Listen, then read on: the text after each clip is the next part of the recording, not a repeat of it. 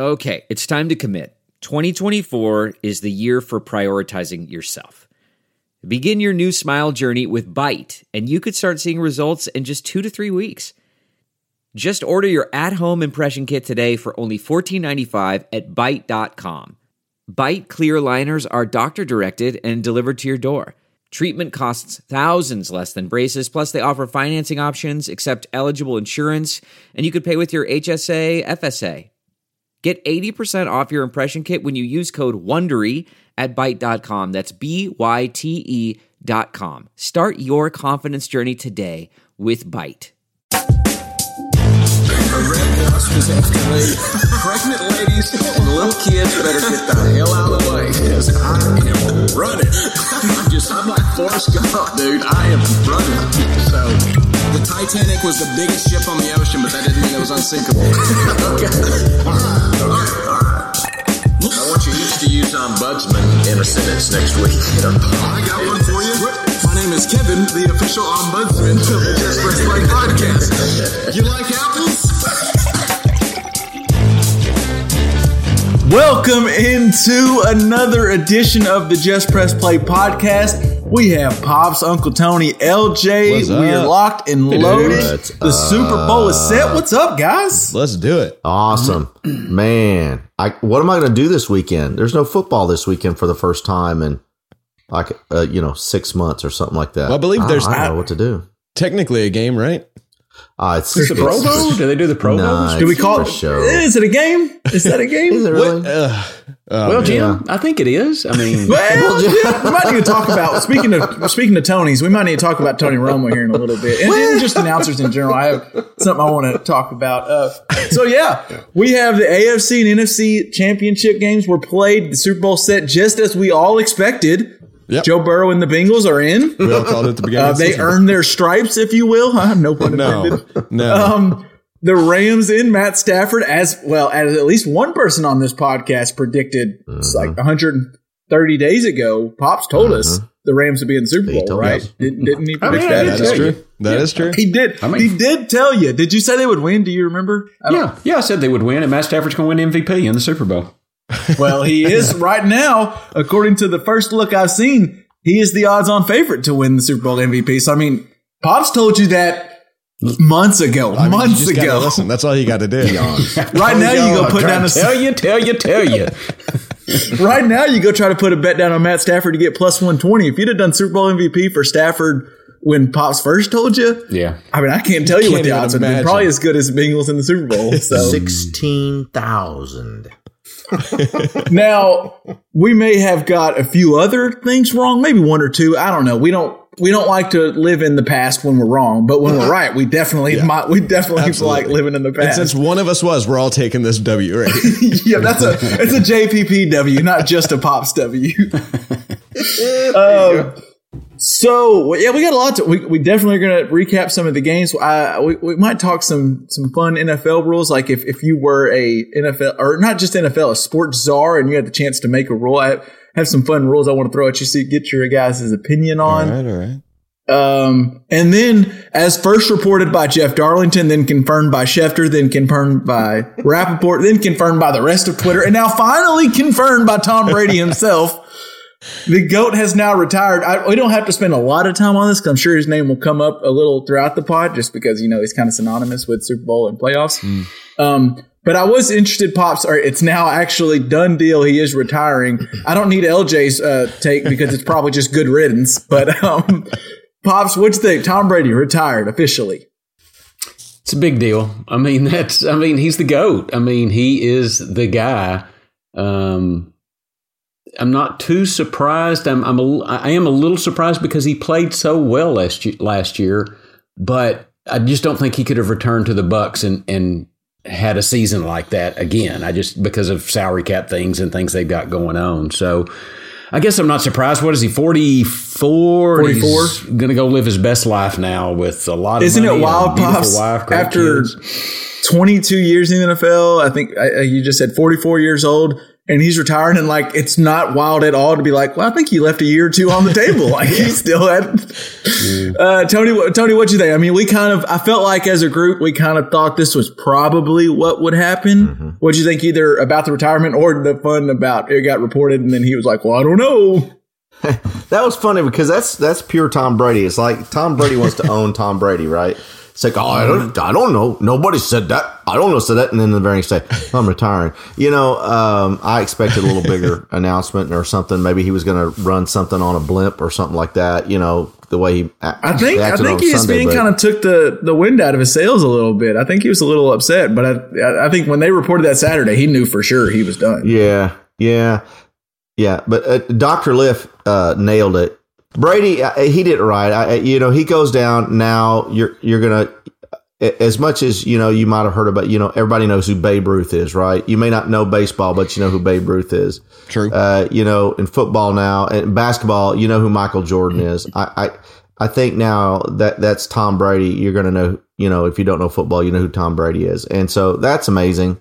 And we got to be witness to it for a long time, but he just did something that no one else has done and it's not like he was, the most talented quarterback coming out, and it's just a great story. It's a great story.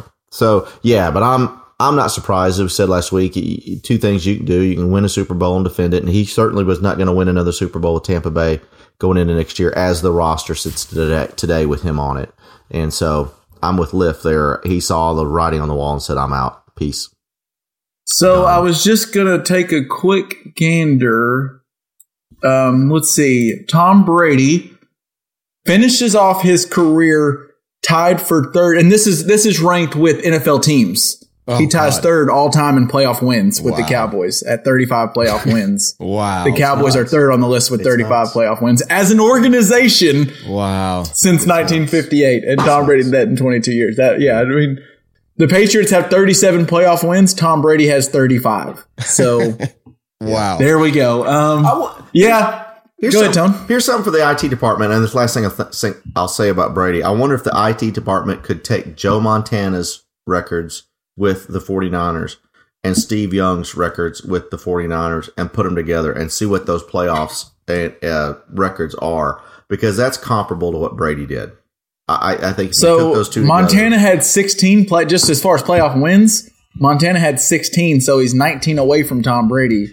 Well, how much does Steve Young have? How much? I bet not 19. But closer. But still, nobody's going to get close to him. Mahomes. No, that's what he's got. Some of those records that Stevie's are untouchable. got 14. Stevie had 14, so throw 30 between the two of them, or 33. 19 and 14, 33, right? 33. So, and that's where Montana was, right? Montana didn't get the opportunity that Brady had to stay healthy and move forward. But again, Brady's Brady. We won't see that. I don't think we'll ever see that again. I don't. Mahomes is the only one. I think we're living in a wonderful time of quarterbacks. Mahomes and Herbert might have a chance, but I don't think have that confidence that the team around. Speaking of Mahomes.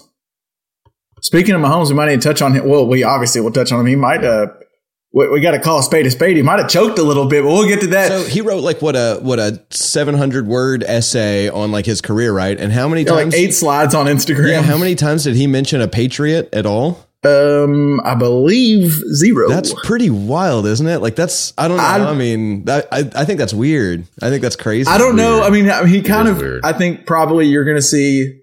Because I think the reason they were pissed off that the ESPN report came is because they're also doing their Man on the Arena. Yeah. And I think they did 9 episodes and the 10th never came out. So I think the 10th was supposed to be like a whole hour-long retirement show. Interesting. And so I bet there was Patriot stuff in there maybe. But it was interesting to have that whole thing thinking everybody at Tampa Bay, thinking the staff and the coaches and the players and the fans and St. Petersburg. And then he didn't even mention the Patriots in Foxborough. That was... And he didn't do.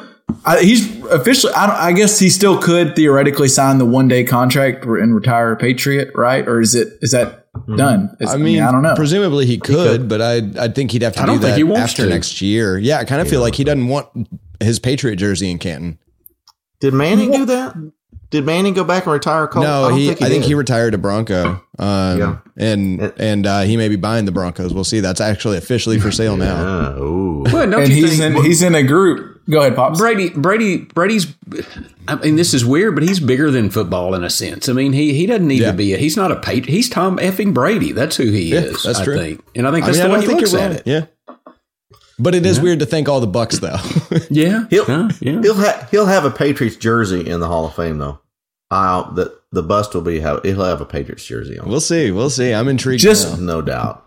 IT did double check real quick, and LJ is 100% right that Peyton Manning spurned the Colts with a one-day deal instead, deciding that he would retire with the Broncos after they tried to get him to sign a one-year deal to retire a coach. So interesting. Of course, as Tom Brady is in the news for his retirement, Bill Belichick finds a way to get in the news on accidentally texting. Well, we have to also touch on the accidental text from Bill Belichick to the wrong Brian, and now the huge lawsuit going on in the NFL. We got a lot to touch on, but first, real quick, let's get a word from our sponsor. Здравствуйте. My name is Mikhail, or as you say in West, Michael. I would like to tell you about exciting new NFL sports team located in Washington, D.C. After years of deliberation, I am so proud to say the Reds are coming back to Washington. Go Comrades! All right. Pops, I'll ask you, where do you want to start? Do you want to start AFC Championship or NFC Championship? AFC Championship. All right, let's talk a little Joe Burrow and the Chiefs, Patrick Mahomes. So I asked you this question first, Pops. Did the Chiefs choke? Yeah, I think they did. I mean, credit to the Bengals. I don't want to not give credit to the Bengals, but no doubt. Chiefs choke? I watched some of the highlights just a little while ago, and I'm impressed with Joey Burr. I mean, I like that guy a lot. The moxie that he showed in that game. True. But I think that Kansas City really more lost the game than Cincinnati won it. And I'm sure the reasons will come up, but if you're not sure, I can fill you in. So I know I watched the game with Uncle Tony. We were watching it over at their house, and there was a moment right towards the end of the first half where the Chiefs decided to come back out. I didn't necessarily hate the decision of doing one more play, but the decision to throw it inbounds, and the whole time Uncle Tony's sitting there going, points? Do we not like points? 3 points? It'd be nice. It'd sure be nice. Well, and can I back you up just a little bit? They would have had a timeout there had they not called a timeout, then challenged a play. I mean, I forgot about that. You challenge a play, and then if you win, you don't get charged a timeout. There was also some poor. I wouldn't think that we were. If you would have told me before this past weekend, that the coach that I would be praising is Zach Taylor, the other three all kind of fumbled some challenges and timeouts. They did the same thing, and you're definitely right on Andy Reid doing a timeout then a challenge. What? It makes no sense. Well, I wanted to ask you guys about that because I can see the thought process that you call a timeout, right, to give your people in the booth a little more time to review it and see if you want to challenge. But that is a gamble because But you better, if you challenge that after a timeout, you better be right. Well, if you're right, you lose the timeout. Yeah. That's what I'm saying. So you got to be quicker in the booth. You can't call a timeout to give the booth more time. I think the booth has to be whoever is on Kansas City's side saying, Coach, you need to throw the red flag, needs to make that decision quicker. I just don't think you can give them a timeout to make that decision. How do they get to, do y'all presumably know as much as I do, but do they get to see replays of the play like quickly, or are they waiting on the, who, like the booth, like the coaches and stuff like that? Yeah. The coaches may not, like Andy Reid is not, he's seen the replay when the stadium puts it up. Right. So presumably being home field, he gets it really quick because they're wanting to make sure they get to see it. But the people up in the booth are getting to see it quick. I mean, they're seeing it right afterward. But so that Andy Reid's kind of relying on someone up there going, that was a catch or that was not a catch or as a fumble, whatever. Yeah. LJ, where do you want to go? Do you want to talk about the play before half, or kind of where do you want to start with that game? Well, I mean, I will say that I think that field goal was a complete missed opportunity, and I didn't understand the choice there outside of a huge confidence in your team, which is cool. But otherwise, well, it was. Like I think Andy Reid was going to pull the field goal team out, and Mahomes asked, like, "Hey, let's try one more shot." So it was a okay, Mahomes, I trust you. And Mahomes, well, and this is the probably exact sort of earned thing that trust, right? we were praising last week, right? That they were basically calling the end of the game last week on their own, and that's what we were praising about the Chiefs. But well, I will say I read that Andy Reid took responsibility for that play call, that bubble screen, if you will, to Tyreek Hill. Reid acted like he called that play.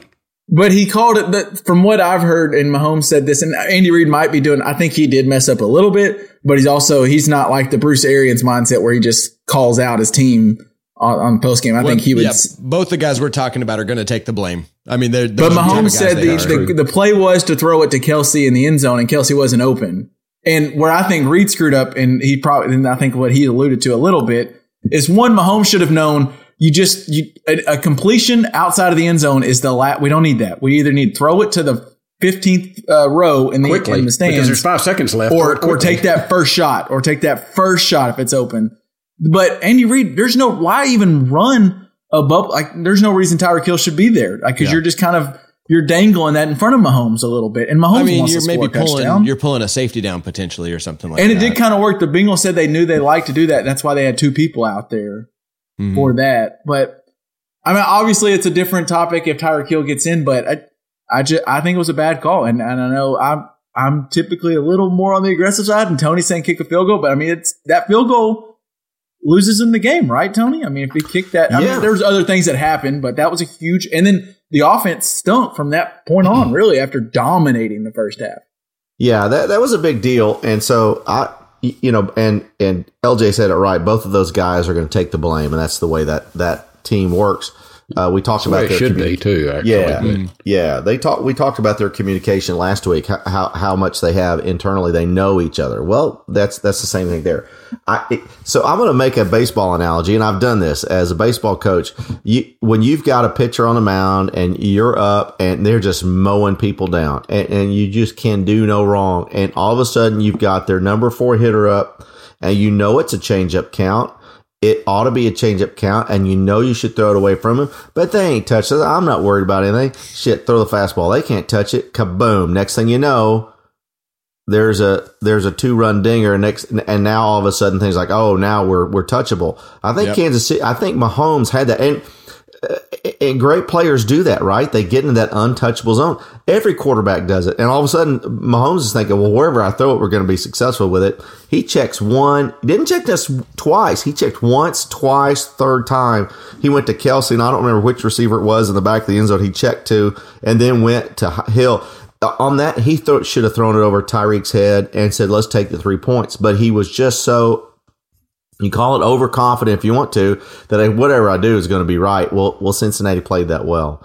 And so I think that was a problem there. And so they really needed to take that field goal. The second half was a completely different issue. Brand new. Brand new game. Yeah, brand new game. Well, I mean, listen to this, Tony. So, and this is, I know you know this, but there's the number. So the first 3 possessions to build a 21-3 lead, the Chiefs went 11 plays, 84 yards, 6 first downs, touchdown.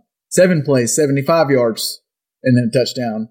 8 plays, 72 yards, then a touchdown. 7 plays, 80 yards, and then that was when they didn't score at the end there. I mean, and it was a near perfect. There was like 2 incompletions by Mahomes, and one went off. I think both went off receivers' hands. One might have been thrown away, but it was perfect. And then from then on, the first 5 second half drives, Kansas City totaled 34 yards. Totaled 34 yards. They went, I think, 7 drives in the second half. And you were saying 7 plays, 80 yards. It was 7 drives, 80 yards, and I think 2 interceptions or something. Yeah, it was. Yeah.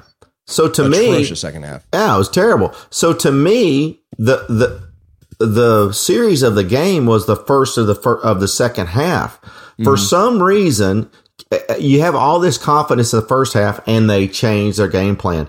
The whole first half. First read, Tyreek Hill. Second read, Travis Kelce. Third read, Jerick McKinnon. All of a sudden, they were getting the ball to Jerick McKinnon come hell or high water. And I don't know why they kept calling plays for him.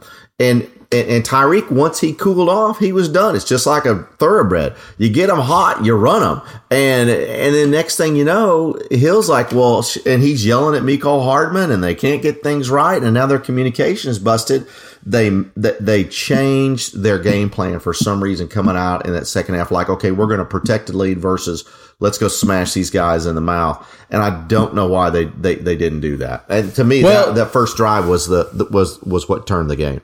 So real quick, I want to take a step back and then go forward. But that we talk about Joe Burrow, and we're not trying to call him Tom Brady, but I mean he does have that moxie to where the team feels like they're in it, right? The team feels even down 21-3, like we got a shot. We got that P-Ron touchdown now, 21-10 right before half. We feel like we got a shot, and then to stop them before half. All of a sudden, you go in the locker room, and the Chiefs should feel good. They're still like our one drive we didn't score at the one, but the Bengals go in the locker room like, we're all right. Like, we played awful, and we are all right. We got number 9 at quarterback. We just got to play a little better defense. And then that's where I want to go. And I know you talked about the Chiefs play calling, and not possibly there, but I got to give some. First off, Pops, or anybody, do y'all know what the Bengals defensive coordinator's name is? Does anybody even know his name, his initials, anything? Because I didn't. Lou Anarumo is, I believe, his name. And I want to shout out to him. I think he did I don't know if this was a game plan or an adjustment at halftime. I think it was a game plan. I think they were okay going, we're going to allow some of these deep Tyreek Hill plays. We're going to see if we can stop it. We're going to allow one-on-one and let him do that. And then the second half, they blitzed 3 and dropped 8 all game, played crazy conservative. And I think what they did is they baited the Chiefs, because the Chiefs, when they kind of got things rolling here down the stretch, because they had that lull, and it was because teams were playing those deep, high safeties and making Mahomes check down. He didn't want to. And then when they got better, it's when Mahomes was feeling, okay, I'll check down. I'll take these. If you give it to me, I'll just take Kelsey all day long. I'll take all these check down, Pringle, Hardman, whatever. And then he got like, ooh, it's fun. We're back being the Chiefs again. We're throwing it all over the field. And then I think second half hit, and the Bengals came out different, and Mahomes had time. He was back there just patting the ball, but he wouldn't check down. He kept trying to wait till something deep happened. And I don't know for sure, but I think that might be the Bengals game plan. And if so, it like baited the Chiefs right into the Andy Reid Mahomes hole that they were in the first 6 weeks. Yeah. Pops, what do you think about some of that? Lee, I think you're right on, because I think that's like Ollie Frazier. or Ollie Foreman. I mean, they rope-a-doped him in another way. They enticed him. Because he looked broke in the second half, right? And I thought, and Tony, and you might correct me if I'm wrong, but I thought Jerick McKinnon was really running the ball hard. He was catching the ball short, making some tough runs. And then they got away from it and just started throwing like I think, Kevin, you're saying, deep. And I think, gosh, how many times did I see Mahomes running around in the backfield here and there, having all this time, even getting sacked with 3 or 4 rushers because everybody was back? I thought that was ingenious by the no-name defensive coordinator for the Cincinnati I want to Bengals. give a shout-out to, and I wish CBS would have done it more, I want to give a shout-out to Cindy, because she was saying this while we were watching. Cindy Greer was watching and going, I wish they would show some more replays of the defense, because they must be covered up, because Mahomes back there, you just assume, I know she's probably watched a lot of Chiefs games, and you just assume when Mahomes does that kind of spin and rolls out of the pocket, somebody's Kelsey open. Or Tyreek Hill, he's about to hit this 70-yard bomb, and it just wasn't there. And I don't know. I think they got into their heads. And in the third quarter, I think they did come out a little conservative, Tony, and running. And they're like, all right, let's get back to passing. But they weren't ready to check down, and Mahomes got in his head. And then it was funny. The football gods have a funny way of humbling you. So 13 seconds is all it took for Mahomes to drive down there and get the field goal, right, to force overtime 2 weeks ago. Well, this past week, 13 seconds was all it took in overtime for him to throw an interception. It was a 13-second drive, 3-and-out interception. Yeah. And the Bengals came back and won. Do you have anything to add to any of that, Tony, or where do you go from some of that? Yeah, it was crazy. So we didn't talk much about Cincinnati. The two things I thought, and maybe IT could tell us the rushing yards for Joe Mixon first half versus second half. I thought it was great that Taylor never abandoned the run, and they kept feeding the ball to Mixon. He ended up with 88 yards, 21 carries for 88 yards.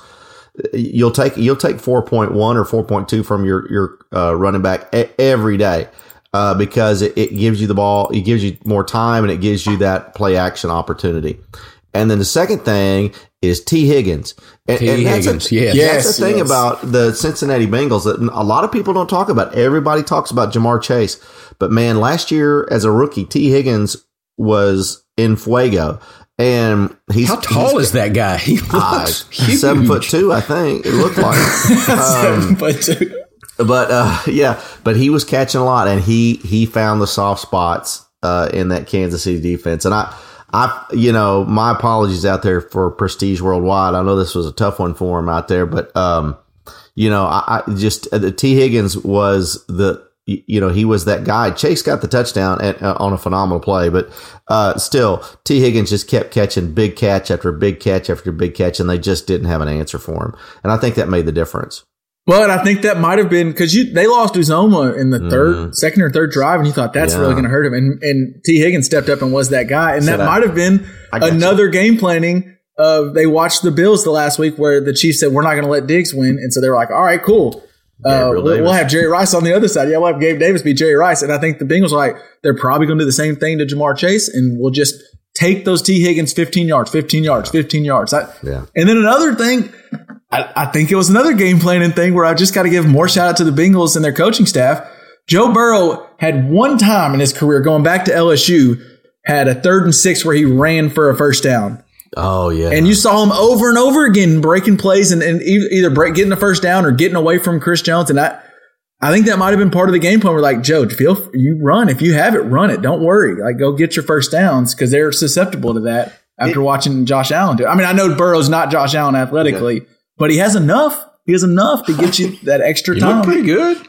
Yeah, maybe he figured out after getting sacked 9 times the week before, if I run the other way, I might be okay. Run. I think they told him the offensive line is not, I mean, it's the same 5 guys rolling out there, so they're going to struggle. 2 seconds, move forward, Joe, move forward. Have that clock in your head, and if it's 2 seconds, you either need to run forward or get out of the pocket. Something don't because it ain't gonna hold up. That just like reminds last me week. of a tweet I saw this week, and I can't remember who said it, so I might look up the source or whatever. But they said that the reason that screens work so well for Cincinnati is because defensive linemen just blast by the Bengals linemen and have no idea that anything was wrong. They don't detect any difference.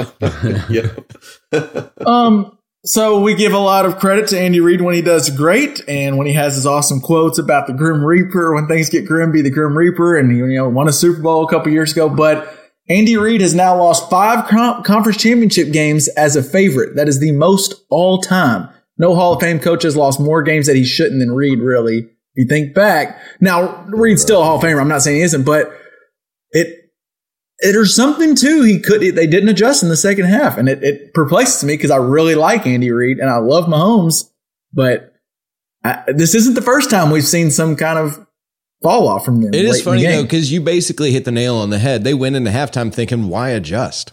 What do we need to adjust? Everything's working. Perfect." Literally everything's so what working. do you want him to do in the locker room? Is tell him, "Hey, keep doing that," And then the Bengals took it all away. So.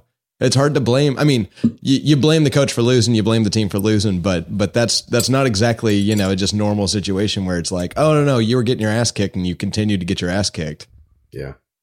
And Pops, I think it just goes to show, and, we let off talking about Brady, and I think, dynasties are hard in the NFL. Man, I mean, the Chiefs have been to 4 straight AFC championships, and they have 1 Super Bowl to claim for it. I mean, it's just tough, and it just kind of, every time you see that, you're like, what the Patriots did with Brady. I mean, and it wasn't all Brady because, early in the year, first half, there was a lot of defense, but dynasties are just freaking hard. Yeah. So Bengals appreciate the Super Bowl because you might be back 5 years in a row. You might not. You got to have a little bit of luck. I mean, you have to have a good team, and you have to have good coaching. You really need a good scouting department. You need good players, but you got to have a little luck, I think, to win a Super Bowl. Now, it is strange because Belichick and the Patriots had a lot of luck, apparently. You need a tuck rule every now and then. You need them to, instead of handing the ball to Marshawn Lynch, you need to throw it on the 1 yard line. You need luck. You need some luck.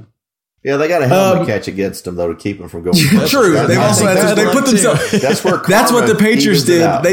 They put themselves in enough situations to where that luck. They had the bad luck and good luck, but they were at least in that situation a lot. I don't know any team out there that wouldn't take 4 straight AFC championship appearances. Oh, If somebody's got a problem with that, Seymour Levy.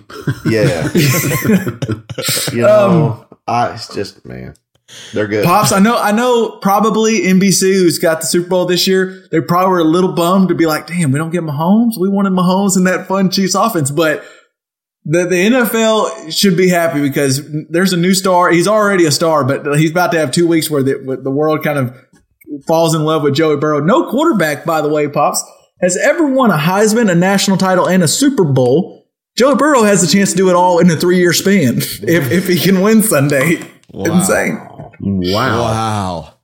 Well, I know we're going to get to this. I don't think he's going to win this next Sunday, but you're damn right. He has got a chance. He's damn sure got a chance. A little luck, maybe.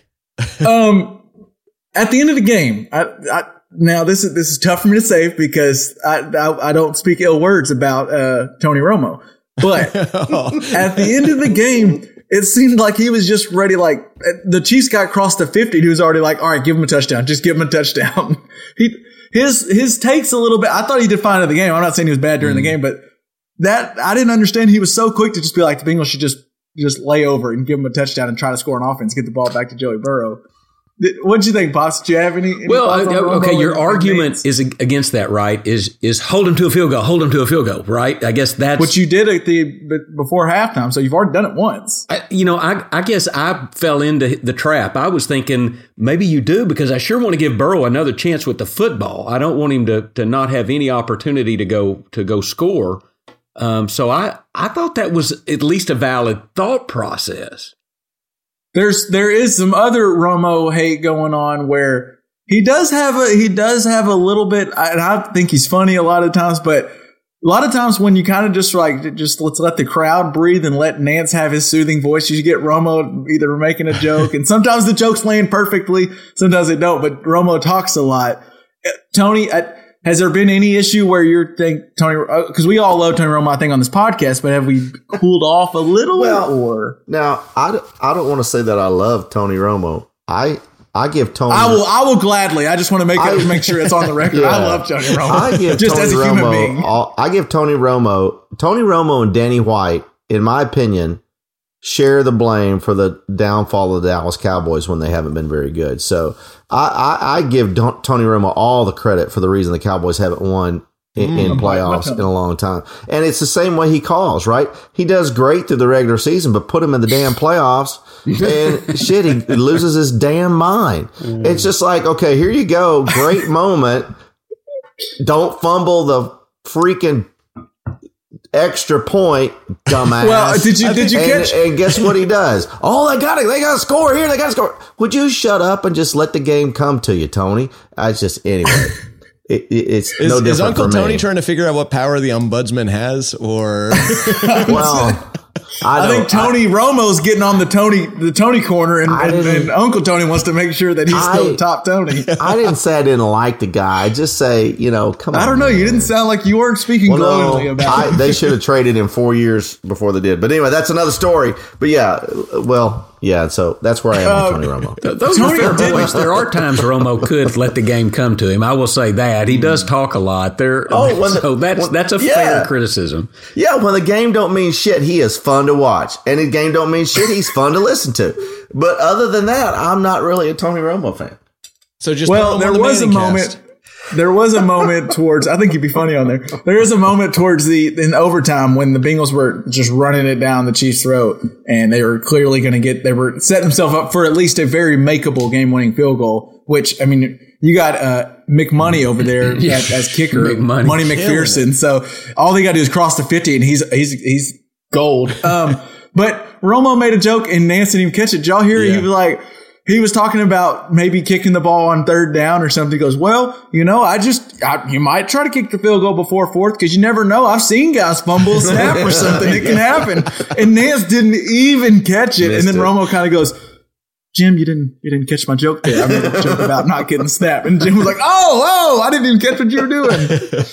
But it was funny, and he probably kind of forced it. But as a Cowboy fan who's finally gotten over it, I was like, what? That's funny. We can poke at ourselves. I don't need Uncle Tony poking me at it.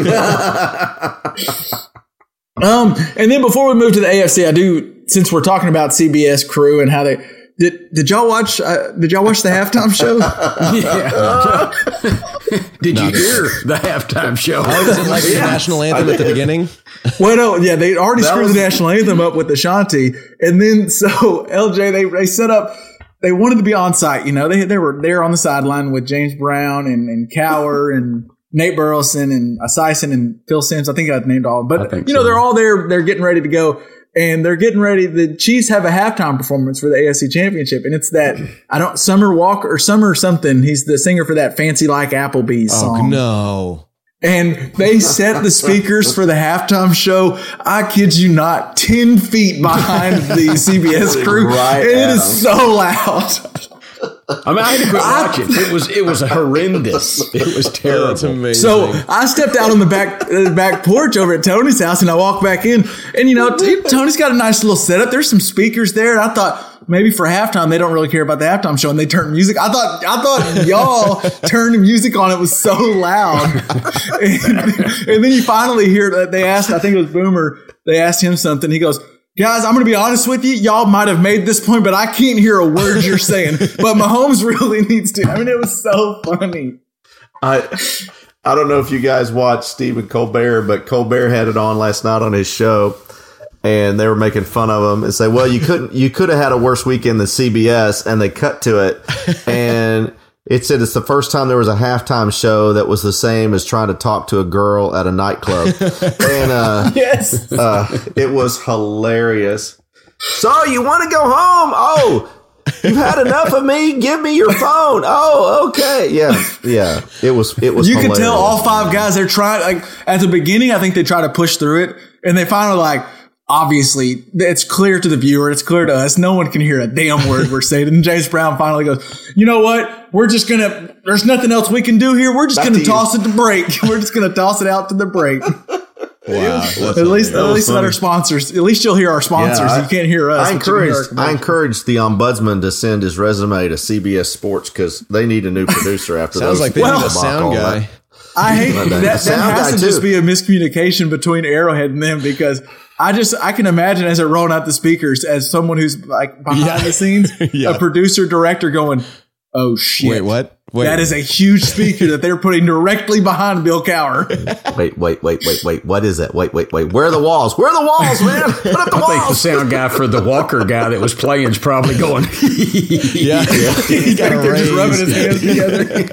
He's like, watch this. Hey, I know we're about to have a performance, but turn on CBS real quick. It's like, Watch hey, our man, halftime show. This is I gonna need a be few good. more Twitter hits. Point those. Here's where you point those speakers. Oh, that's so good. All right, so we got Joe Burrow and the hot Bengals going into the playoffs. But as Pops just told you, they ain't gonna win. Let's talk about the Rams 49ers. Pops, we'll start with you just because you picked the Rams to win the NFC Championship months ago. So what were your thoughts on the game? Good game. wow, thoughts on the game. It was back and forth. You were waiting on that mistake. And I mean, the mistake, Jimmy G made it. Well, they both made it. Just one of them picked up the ball. Yeah. Well, God, Stafford threw that ball directly. Jowiski Tart, I think is his name, or Tart. And I'll give Tart some credit. He could have easily, especially with the way the post games are with COVID now, it's easy to just kind of hide and not be out there. And he came and did the post game presser and said, you know what, I had the play that everyone dreams on, and I just dropped it. He owned up to it. But man, I don't know what Stafford was doing because, Pops, you're probably talking more about Garoppolo waiting on that mistake. But Stafford also this year has been prone to be, and he made the mistake, and it didn't happen. didn't catch it. Just drops it. Well, and I really think that an interesting kind of perspective on that, with you bringing that up more, is that when Garoppolo did that little underhanded throw that was the last interception, was that Carson Wentz or Garoppolo? Well, it was Garoppolo, but it was 3rd and 13. I was kind of wondering what was the game, what was going on. He needed to try something. He had to do something. Agreed. He had to do something. So that while that was ill advised, I mean, in a sense, it wasn't as bad as what Stafford did in the game. Well, I don't want to just because, and this isn't just to shame Jimmy G, but that drop pick by Tart was at the 10-minute mark, and the Rams went on to get a field goal to tie it up 17-17. The next drive, Garoppolo throws a ball that Jalen Ramsey drives on and should pick it off at the 7-minute mark and just drops it. So, as much as the 49ers would say if we caught that, we'd have won, the Rams also dropped a pick at 7 minutes that probably would have won the game had they not already. I mean, they did end up winning. But Go ahead, Pops. Were you about to say? Well, I remember writing this note down, and what was it? It was the third quarter, 11:19 left, and I said, "Is Aaron Donald playing? I haven't even heard his name all day." Now he did start showing himself up in the second half, but I know from the first half and into the third quarter, I was like, "Where the hell is Aaron Donald?" Hadn't heard his name at all. Well, LJ, you know who was playing? That man, Von Miller. Von Miller might win Super Bowl MVP. Where are his odds for Super Bowl MVP? Von, I'm telling you guys. It's a different animal. The Broncos hadn't seen him because they can't get him there. He looked great. LJ, where do you want to go? I mean, maybe you just want to talk about Von Miller for 3 minutes, so that's fine. But where do you want to go with the game? What's some of your thoughts? I want to take some of the heat off of Jimmy G. I mean, I think you got it. You've got to try to make a play there. I think if he takes that sack, that's pretty devastating. It's not the end of the game necessarily, but damn near. And that defense was swarming him. I mean, Von Miller, everybody, they were swarming him. I mean, when was he going to get a better shot than falling on the ground for the rest of the game? It just wasn't going to happen. So I hate that that's the way his game ended, but it was really fun watching that, watching both of those teams just perform. Man, Debo is the man. He is. If anybody doesn't want Debo on their team, they don't know football. That's just a fact. That guy's a football player. Wow. Yeah. And it was a cool moment watching OBJ come over and talk to Debo while he was sitting there crying on the bench. I think he was crying. I don't know, but feeling it on the bench. It's cool. Well, and you understood why Debo probably felt. I mean, because that dude plays so freaking hard, runs so hard. I mean, just gives it his all. Yeah. And to lose sucks. And that was cool to see OBJ after the game go, all right, well, I'm going to pause the celebration real quick because I got to go shout out to number 19 because that dude is a baller. You think over he was there. saying, hey, don't go to Cleveland. Don't go to Cleveland. I don't care how much they offer you. If Baker's there, don't do it. And I want to say, since y'all brought OBJ up, I mean, he's relevant again. I mean, this guy, very relevant. He is a good football player, and we hadn't seen this for years because of whatever the situation was at Cleveland. And he added something to the Rams and helped them in that game. Did he have 100 yards? I think he may have. He close. had 9 catches or something. 9 catches, 113 yards. I got to say, though, I'm like split on OBJ right now. Like, I think like the players need to grab more power. I hate the way that the owners and the players relationship works. But the way that he left Cleveland and now it's like, look at he did it. This is perfect. He's a hero. He's a great player. He's a shining light, and I just feel like that's the wrong way to do football. To force your way off of a team to end up on the NFC champion winning team. I think it's a bad look for us to celebrate OBJ, but also, screw the owners. So I guess I don't know how mad to be. I'm very split on OBJ, to be completely honest with you. Well, I mean, it just wasn't working. I mean, from the get-go, it wasn't working at Cleveland. Like, I kind of understand getting out of there. I don't know. But the way I get what you're saying, though. Like the like not showing up to practices and the all the social media bullshit, and I mean it's just constant like non-football. Well, stuff. It's like it's Antonio Brown at the Raiders. Are we cool with that? Is that good? Well, when OBJ wasn't showing to practice, though, I believe the Browns asked him not to show up to practice, and this could have been show up to practice. right. Now it's just it's story. Like who did the Browns? Was he being bad in the locker room or not? I have no idea. None of us do. We weren't there, and it becomes narrative of obviously OBJ claims that he was even without getting the ball, he was always in there working hard. I don't know. Yeah. Obviously, right. All I'm trying to say is the man's got skills. He's got some skills. They're once again on display. I think you're right in some of the things you're saying, LJ. But I'm just saying his skills are on display again, and he's got damn some. Right about that. Yeah, I saw something. I can't find the stat. It was ESPN had it or NFL Live, one of them on ESPN. But Stafford to Odell Beckham in the playoffs is like a 93% completion percentage for out of 20 completions to him. I think they've had like 14 first downs. So, I mean, he's been money in the playoffs. And Ed Warder tweeted out this, and Stafford on third down, just find your best player. Stafford has thrown 11 third down passes, 9 of them on Sunday at least, targeted Cooper Kupp or Odell Beckham. He knows where the bread is buttered, and I don't blame him because that. While we're shouting out Odell Beckham, Tony, you said it in our text thread. Just where do you want to go with Cooper Kupp? Because that man is awesome. He's the best player in the NFL. I'll just say it right now. He's the best player. That in the NFL. That might be bold, but I don't. I don't know. Brady retired, right? So yeah. From a position play, the best player in the NFL, and we talked about Aaron Donald. He's not necessarily that guy anymore. just barely, but he still has a presence. So just a couple things on this game. And first of all, I finally won a parlay with the last game of the day. It took to where it was finally just 2 games for me to get it, but I finally got some parlays on the last game of the day. But so Odell first. I want to talk about Odell Beckham, Cooper Kupp, and then the Rams defense. So Odell Beckham, I think, has finally gotten his role to where he is the number 2 in the offense. And so the Rams, they've been looking for that number 2 for the last couple of years because, they had Brandon Cooks and then Cooper Kupp when he was his first year or second year, and Kupp was the 2. And then they traded Brandon Cooks and got Robert Woods, and then Robert Woods is the 1, and it's a 1 and 1A, and they don't do as well. But now Kupp is the 1, right? He is the 1 receiver, and now Beckham is the 2, but he's a hell of a 2.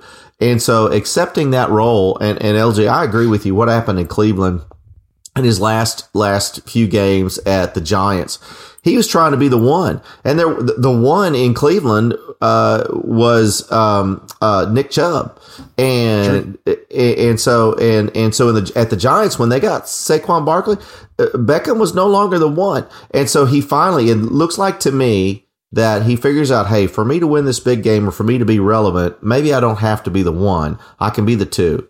And so, and the 2, he's phenomenal. And he's accepted that role and he's grown the offense. If he stays there and can handle it, I think he'll do very well wherever he goes next year.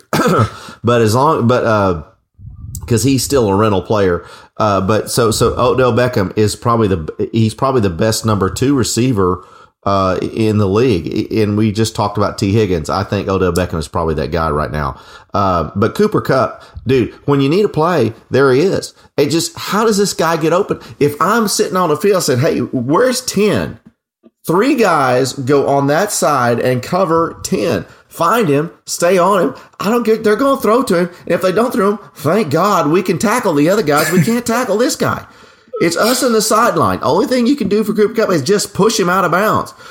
He's just playing at that kind of level. Just an amazing player right now. He is in a zone. It's like he's in a Michael Jordan type zone right now. He's breaking every freaking record there is for a single season for a receiver. He's just gone ballistic. It's the only receiver I've seen have a better year from first game to last game is Randy Moss. Randy Moss just had a phenomenal year with the Patriots that one year, and you couldn't stop him. But he didn't have the game that Kupp had, and so because Moss was just out jumping and out running everybody. Kupp is just running great routes and blocking. Amazing. So do you have what makes Kupp so good to you? He's strong. He's physically strong. As my Irish friends, he's wiry. He's a wiry young man. Deceptively athletic. Well, he's no Julian Edelman. I won't say that because Julian all said, but he's so much better than that. He's fast. He runs great routes, and he's physical. He's got all 3 packs. You look at Debo, who's physical and fast, but not necessarily the best route runner. But Kupp does it all. And so he can play. Can I throw one other accolade on Kupp? Sure. He got great hands, too, because he has caught 76% of the targets that have come his way. I don't know many hands. Other that can compete with that. And that's with defenses focusing on him all the time. They can't stop. Absolutely. It's a great pull. I've never heard a 5-tool player mentioned in football, but he's as close to it as you're going to get. And so he's the best player. You got to get him the ball, and they did it. They got it to him 11 times. This is crazy. Just crazy. And Peyton Manning, actually, they talked during one of the Manning cast. Manning was talking. It was during maybe the Monday night game when the Rams are playing the Cardinals, but they were talking about Kupp and trying to figure out what makes Kupp so good. And Manning kind of said this, and he was trying. It wasn't necessarily. It was a little bit of the white receiver, deceptively athletic, great routes, good hands, whatever. But he also said, and it was an interesting point. He goes, sometimes when a guy's not he doesn't have that next level speed and can burst and stuff, you just always know how fast he is. So every time you lead him, it's always perfect. Whereas an Odell Beckham can turn it up sometimes, and you accidentally underthrow him because he's faster than you realized, or he jumps higher. And so he was like, Kupp, you know exactly where he's going to be every time on every route, and it's easy to hit him. And Stafford is a timing guy, and it's clear those two have a serious connection. And then Odell Beckham's not the best receiver on that team, but by God, having him at number 2 is dangerous. And they're doing all this without Robert Woods. I mean, Robert Woods, in that moment, I don't know if y'all saw, there's a clip of him and Cooper Kupp at the end of the game just hugging each other, and they were both crying. And Robert Woods is like, I love you, man. I love you. Everything you've done the past 3 years, we've been working. We've gone through all the ups and downs. It was really cool to see, he gets especially knowing that Robert Woods isn't able to play because he tore his ACL. So and I said all that about the offense, but the last thing I'll say here, because I know I've talked too long, we're going to move on. Dr. Liff said it earlier. Where was Aaron Donald? And this was the great game plan that the Rams came in with. Aaron Donald, instead of being an up the field player for the 3 quarters, was a run stuffer. He stayed on the line of scrimmage and he was taken on double teams. That is the worst rushing performance that San Francisco has had probably all year. Tony, do you know what Elijah Mitchell's stats were? He averaged 11 carries for 20 yards, less than 2 yards a carry. 1.8. It was terrible, and that's the 49ers that we've all talked about. How they run over everybody. Yeah, and that's where it is. And so, Liff, you called it. The reason you didn't hear Aaron Donald is because they made a conscious decision to play defense differently than they had played against the 49ers. Obviously, for 7 different times, because they were 6-0 against him coming into this game. And he sat on the line of scrimmage and played like a nose tackle. And he took on blockers, and they stuffed the line of scrimmage, and their linebackers made plays. What a great decision. We were talking about the Cincinnati defensive coordinator. Who's it at LA? Raheem Morris? Raheem Morris, yeah, former head coach. He might get some buzz. We'll talk about black coaches and black coordinators probably in a little bit, but he's one. He coached his ass off. He coached his ass off. He's been a head coach before and probably needs another shot. He may have been the guy before Bruce Arians at Tampa Bay. I could be wrong. Yeah, that's correct. Yes. Okay. He's got it. He's got a shot, but what a great game plan. And they really shut that run game down for the 49ers. And to me, that was the difference in the ball game. Pops, if I'd have told you Jimmy Garoppolo went 16-30, 230 yards, 2 touchdowns, and a pick, you probably assumed the 49ers win that game, right? If I'd have told you that last week. Yeah. I mean, yeah. I would have thought, yeah. Well, you would think, but they only had 50 yards rushing overall. Right. And I think that's where I think the Rams said, we'll let Garoppolo, he's going to get some yards. And that thing is where Tony's going. They're saying, we'll let Garoppolo, he's going to have a decent game. He's going to play good. But we're not losing to Elijah Mitchell and Deebo Samuel. And Garoppolo is going to make those mistakes when it matters, at least 1 or 2. And that's all we need. And it worked out. Now, we've been praising a lot of coaches here. Time for me to – I got to shit on Kyle Shanahan a little bit here. I think he's awesome. He's a really good offensive mind. I think he's a great coach. He is a big reason why the 49ers, I think they were 3-5 at one point, and they turned it around. And we're a couple plays away from being at the Super Bowl again this year for the second time in 3 years. But he has a serious fourth quarter issue going on. Dating back to, we all know the offensive coordinator was on the Falcons, the 28-3. Patriots come back and win. And then in the Super Bowl against the Chiefs, they were up 21-10, and they ended up losing that game. And then we saw this week they were up by 10 points, I think, and then they end up losing by 3. Just in those 3 games, those are the last 3 playoff losses that Shanahan's been a part of. They've been outscored 61-0 in fourth quarter and overtimes. Wow. That's not just a one game thing. That's starting to be a trend. And I don't know. I think he's a great coach. I would love him. I'll trade Big Doofus for him right now. But there is an issue with him in the fourth quarter. LJ, is there anything that we can glean from it, or just he's got to figure some demons out? I don't even know how to take that. I don't even know what to make of that, honestly. And then I didn't like his decision fourth, in which I guess maybe I'm about to be hip, or I'm about to step on my own thing, because I thought he should have went for it. 4th and 2 from like the 45. He decided to punt. I kind of thought he should have went for it because they're a power team. But Tony, we just sat there and talked about how they've been shutting the run down all game, so maybe not. I don't know. Yeah. I just didn't like. I looked this up. Deebo Samuels did not touch the ball from the 12-minute mark of the fourth quarter. He never touched the ball again. And we just talked about how the Rams, Stafford's like, I'm going to get the ball to Kupp and OBJ over and over and over and over and over again. And the 49ers didn't get the ball to Debo. That's your guy. I mean, did y'all feel like I did? If Debo got the ball, I just didn't. One man for sure is not tackling him, and maybe three aren't. I mean, Debo was amazing when he gets the ball. I'd have fed him. I'd have fed him.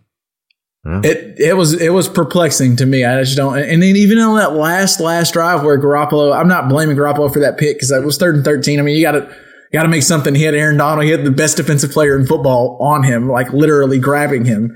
But they didn't have to just air it out. They could have stuck to their guns and thrown a screen to Debo, like you were saying, Pops. I mean, he was busting 8+ every time he touched it on those screens. Why not try one? I don't know. I just didn't. Shanahan has some issues I think they need to figure out. Yeah. Hey, I got a question for Dr. Lift because I don't think the Luthringer brothers are going to know the answer to this. All right. So worst drop in the playoffs. Jackie Smith. Jackie Smith or Tart?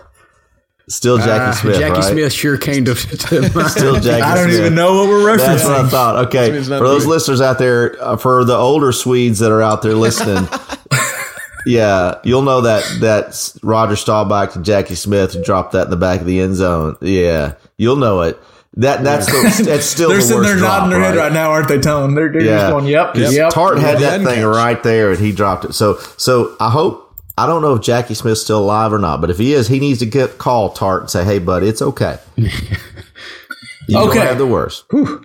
We need to talk some Super Bowl. So, and we're not going to go crazy on this because we got 10+ days before we get to the Super Bowl, and we'll talk about it more next week. But just real quick, Pops, I think we already got you.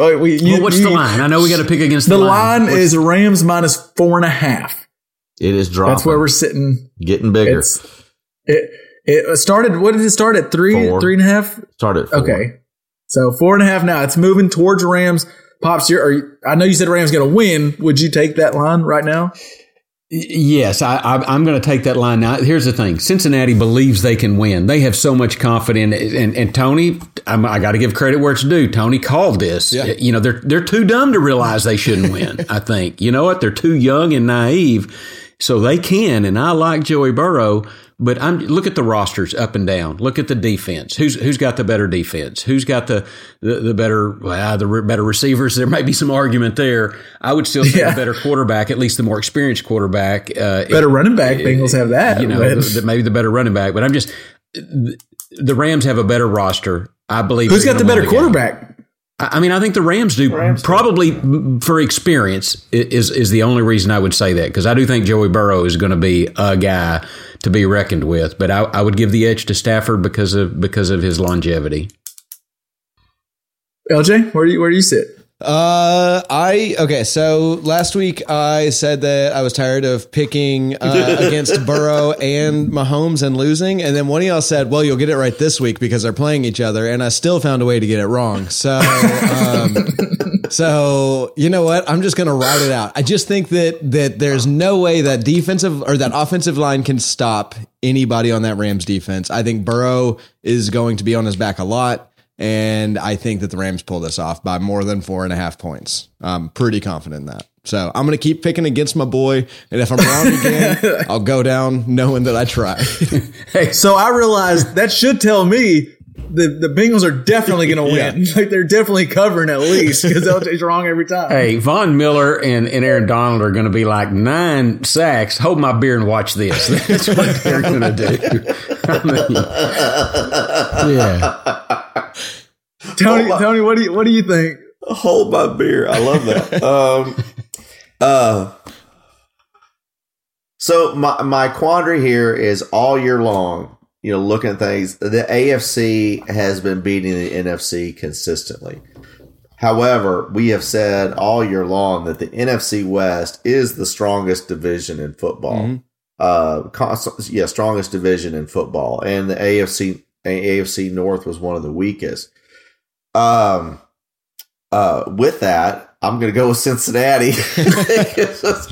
And the reason for that is I think AFC versus NFC. I think Cincinnati over the last 4 weeks has probably faced 3 weeks has faced harder competition than the Rams have in order to get that. Because honestly, the Bucs were down 2 receivers.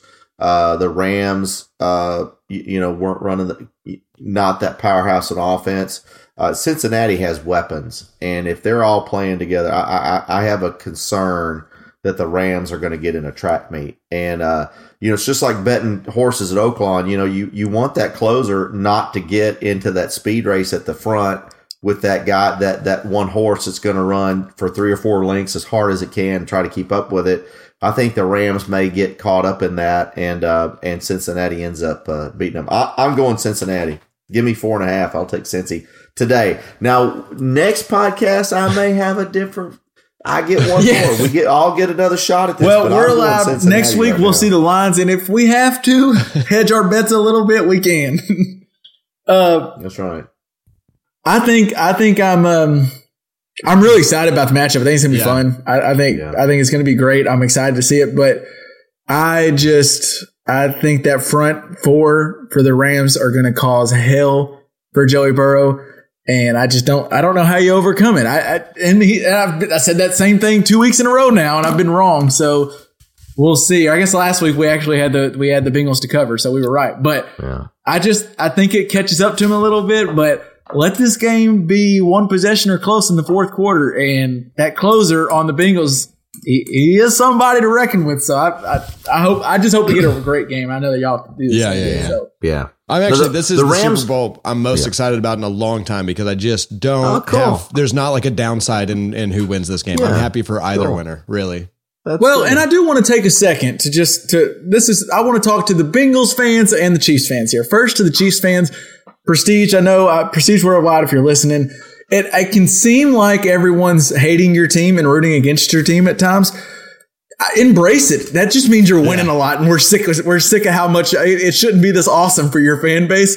So embrace it, and that's fine. And then for the Bengals fans, I want to say, enjoy the Super Bowl, because we mentioned off the top, I know right now you're sitting there going, Joe Mixon's still fairly young. Jamar Chase, Joe Burrow. We're probably going to get our offensive line better. Any other team in the league. The defense should be good. We're only getting better. This is the first of multiple. Maybe. The Oklahoma City Thunder thought that too, and they had 3 MVPs, and all 3 of them left and they haven't been there since. So sports has a way of changing quick. So enjoy the Super Bowl, which I have a bet that Cincinnati fans will enjoy the hell out of the Super Bowl. So, all right, now we need to touch on.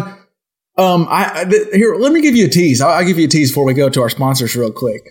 Did Bill Belichick get so tired of tormenting the New York Jets that he decided he would ruin the Giants franchise as well with a accidental text? More right after this for more from our sponsors. Over the last few months, I've been scouring the internet looking for community. And I actually made a couple of friends way out yonder. Met a feller named Michael from Moscow. He turned me on to this new kind of sportscasting, community sharing application on your telephone called Colorcast. Colorcast is a place where you can sit down and stream stats of the game as you listen to your favorite broadcasters tell you all about it. Why don't you go on over there and give it a look? Brand new application. We'll be looking out for you here. Fired Miami Dolphins coach Brian Flores is suing the NFL alleging racist hiring, among other things. Basically, and LJ, you've read some of this too, but all y'all have, so correct me. I've read over everything, but this happened. We're recording this Tuesday night, and so the lawsuit came, I think, around 5 hours ago. So could be something I'm missing, but basically, Flores interviewed or had an interview set for the Giants and got a text message from Darth Vader himself, Bill Belichick, congratulating him on getting the New York job, and Flores is like, well, thanks, coach. I hope I get it, but do you know something I didn't? And he was like, well, I've heard they've already made their decision and they're going to you. I heard the Giants and the Bills think that you're the guy or something like that. Interesting. You mentioned the Bills. Right. Let's see. Oh, yeah. And then he said, I interview on Thursday. I think I have a shot at it. And then Belichick goes, got it. And so then Flores hits him with the text and he goes, Coach, are you talking to Brian Flores or Brian Daboll? Just making sure. And we put the E on this podcast, so I can read you a Belichick's response. He said, sorry, I fucked this up. I double checked and I misread the text. I think they were naming Daboll. I'm sorry about that, BB. So basically what Flores is saying, the Giants already knew they were hiring Daboll before they interviewed Flores, which they have to interview a coach of minority for the Rooney Rule, which there's an argument that the fact that you even have to have a role in to interview a minority is already a problem.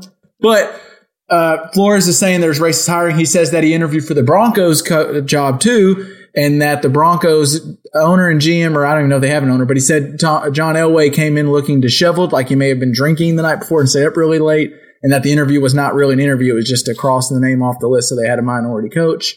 LJ, does some of that line up with what you've seen? I know he's also upset with the Dolphins for some other things, but yeah, ahead, that all totally lines up with what I've seen. I will say, and not really in defense of LJ or of Elway, not really in defense of Elway, but apparently that's just how he looks all the time.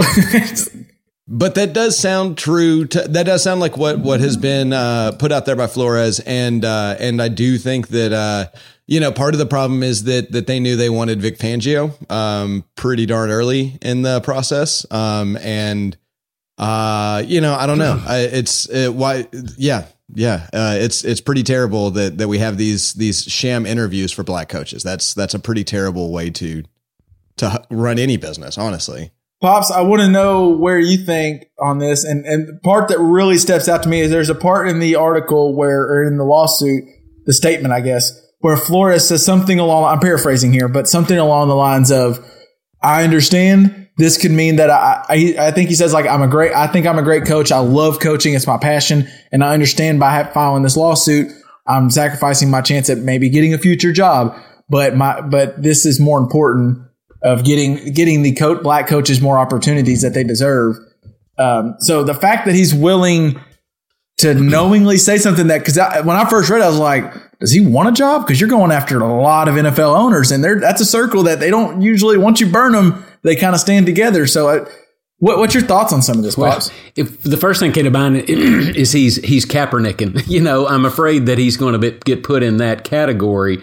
I mean, Kaepernick was certainly a talented guy, and because of a stand that bothered a lot of owners, he hadn't had another opportunity, and I'm afraid that could happen with Flores. And the only these are just initial thoughts. The other initial thought that came to me is I guess the Rooney Rule. It certainly is good intentions.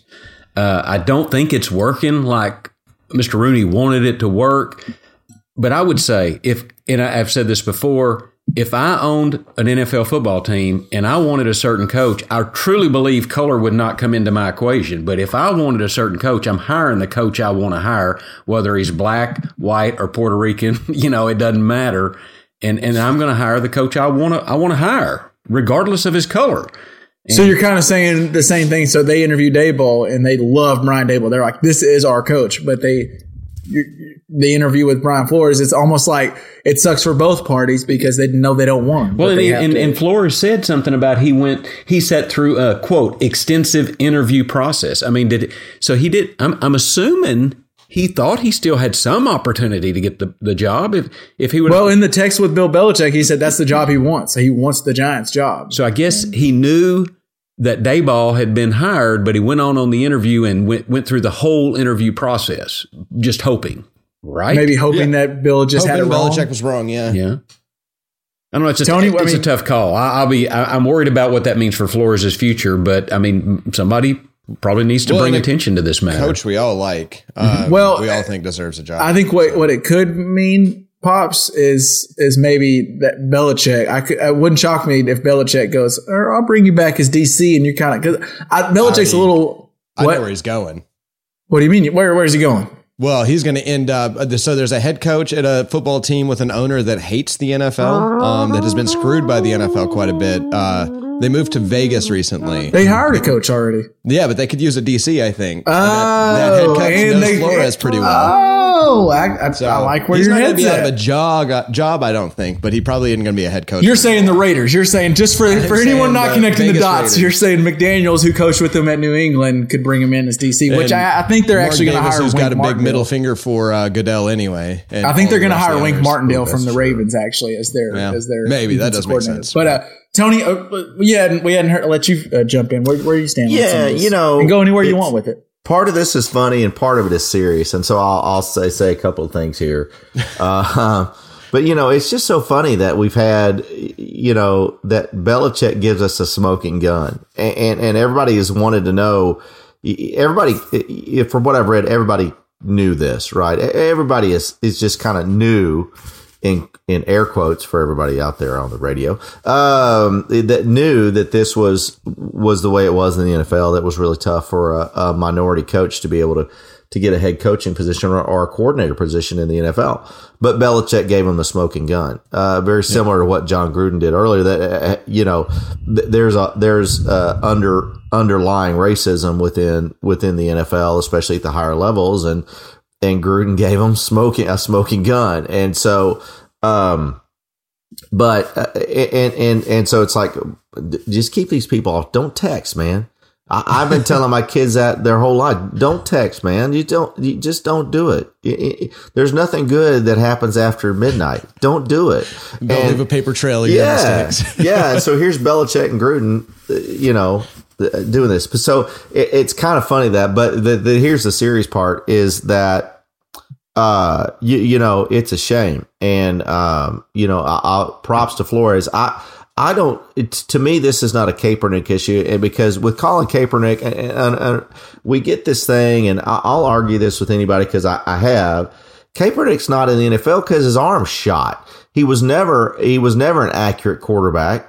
He had great legs and he was in a system that worked, but nobody else other than one OC, Greg Roman, had figured out how to use a running quarterback. The reason Kaepernick never got another job, he could throw the football accurately. Yeah, he can throw it a country mile, but he can't get it within a box. And so that's the reason Kaepernick went. Don't leave me wrong. Hey, making some great conversations, and I appreciate his positions. I don't disagree with that, but I may have some pushback on that, but this isn't a conversation about whether Kaepernick should be a starting quarterback. So I hopefully Flores won't get in that box. That's all I'm saying. I hope he doesn't get in that box because this is something unique and it's tangible. So the deal is this could be the thing that costs the NFL hundreds of millions of dollars. Yeah. And there's going to be a settlement here. The question is going to be how big is the class action, because he filed it as a class action. So here's what I think the deal is. He's got the Giants done. They're done, right? He's got them. He knows that they performed an interview with evidence that they had no intention of hiring him. That's discrimination. Period. End of story. All the NFL can hope for is they don't take this to federal court. Because if this goes to federal court as a Civil Rights Act violation, the NFL's toast. You know, I guess 20 years ago they had some the monopoly. They took them as a monopoly and tried to break them up, the NFL Players Association, and it failed. Dude, this is going to be bad. It'll be really bad for the NFL if this gets to the federal level. So I suspect you'll see a settlement for it. You'll see settlement for it pretty quickly, meaning within 2 years. But the deal is, as far as what I've read, that will kick it, is that Flores is hinting, or he's intimating that there are two other coaches that are going to back him up. And if once you get a pattern, the pattern is the deal, right? Yeah. And so if they've got evidence, and these two coaches have receipts, meaning that they have evidence, more text messages we're talking about, right? They have evidence that these interviews were a sham. They're done. So here's my prediction: is that the NFL will settle that the teams have violated the Rooney Rule and have not carried these interviews in light of the Rooney Rule, and there's going to be a significant fine for NFL owners. Is it one of those where it gets settled with an undisclosed amount or undisclosed amount? That part I don't know. It depends just kind on of disappears. It depends on how Flores and the guys want to take it. Yeah, but it'll be in their court. Yeah, but there's going to be significant amount of money spent for the owners, and there's going to be some owners. And LJ, there's a great point about Mark Davis wanting to flip the bird to Roger Goodell. There's going to be 2 or 3 owners who are going to say, "Screw you! I'm just going to go hire these guys." And also, I think Brian Flores is a fantastic defensive coordinator and a good head coach. He's a great head coach. You've got the other, that's the part of the discrimination part. It really irks me because I don't know why anybody who doesn't want to win with the best person, regardless of how tall they are, how short they are, how fat they are, how skinny they are, what they look like, it really pisses me off. It really does. And you've got to want a winner. And this dude is a winner. Now, this other part of this lawsuit, if there's truly, and I know you want to talk about it in a second, but talk about discrimination part of this, they've got, it looks like to me for the first time, they've got something here. And if they take this to the wall, the NFL could be in some serious trouble. I'm glad you brought up that one point because I know LJ was kind of, maybe he's just serious, but maybe joking a little about Mark Davis flipping the bird. But the reason it makes sense to me, El, is because not only does it flip the bird to the NFL, and I think you were meaning this, and I just want to make sure it came across clear to everyone else. It will also give you maybe the best defensive coordinator or one of. Like, it's a great hire, and it flips the bird to the NFL. It's not just hiring him to flip the bird. It's like, and we get a good defensive coordinator. According to the lawsuit, it also says that Brian Flores, the Miami Dolphins owner Stephen Ross, told Flores he would pay him $100,000 for every loss during the coach's first season because he wanted the club to, quote, tank so he could get the draft's top pick.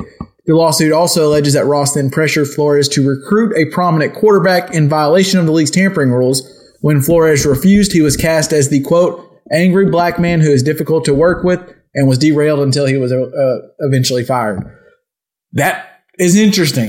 Tanking has been around and it's done that, but if he's got, I don't know. I just think we'll see where it goes.